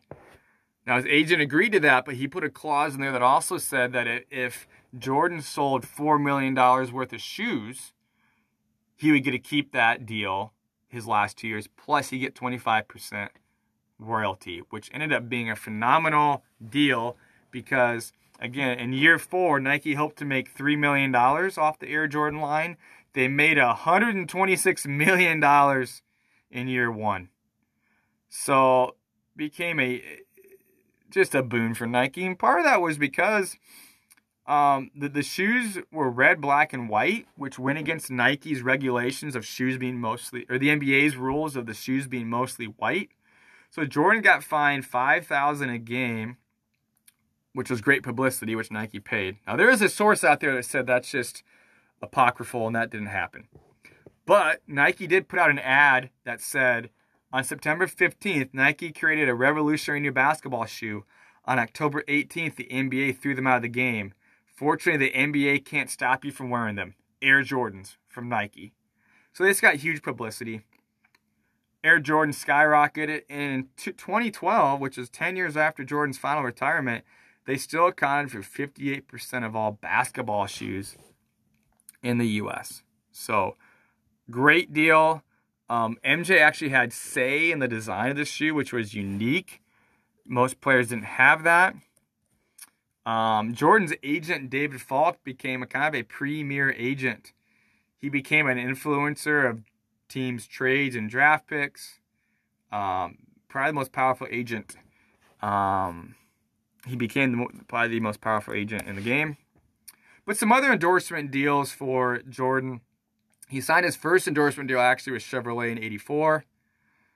He signed on with Wheaties in 1988. MJ's appeared on the box 18 times. No one has more.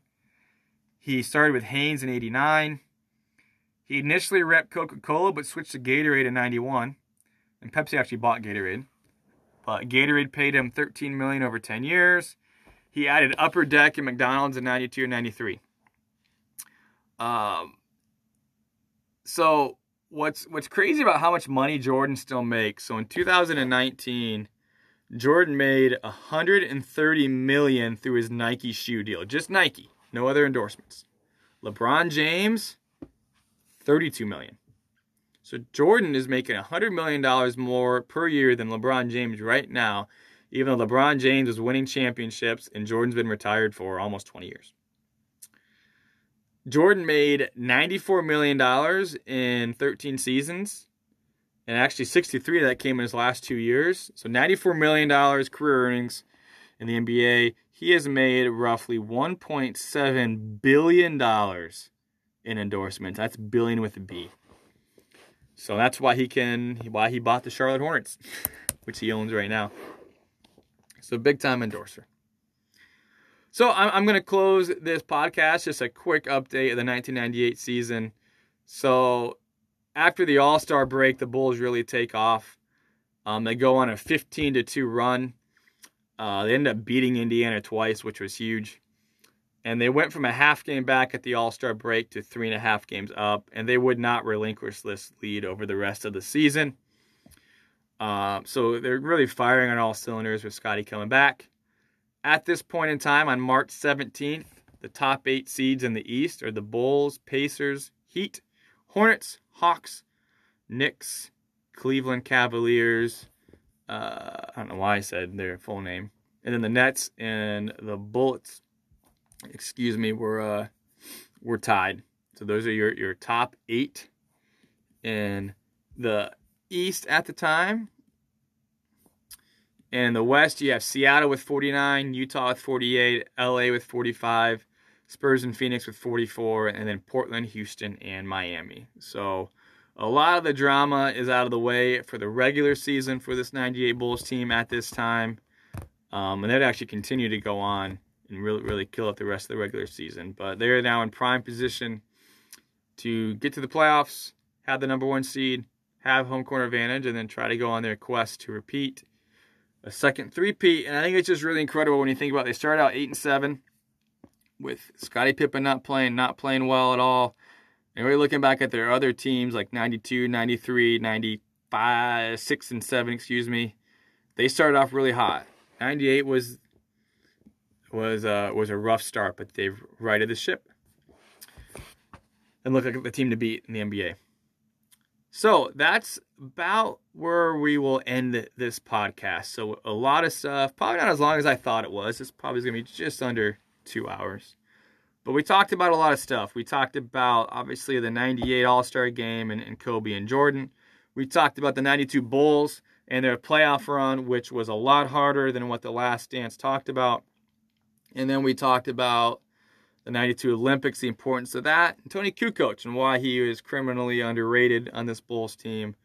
Talked about Jordan's endorsements. I don't know what you do with $1.7 billion. Oh, I just said it, I guess, earlier. He bought the Charlotte Hornets. But still, if I had $1.7 billion, I don't know what I'd do. I guess I'd try to buy a sports team. And then we ended talking about this update with the Chicago Bulls. So I really appreciate you listening to this episode of Doc Tell Me More as we're continuing going through The Last Dance.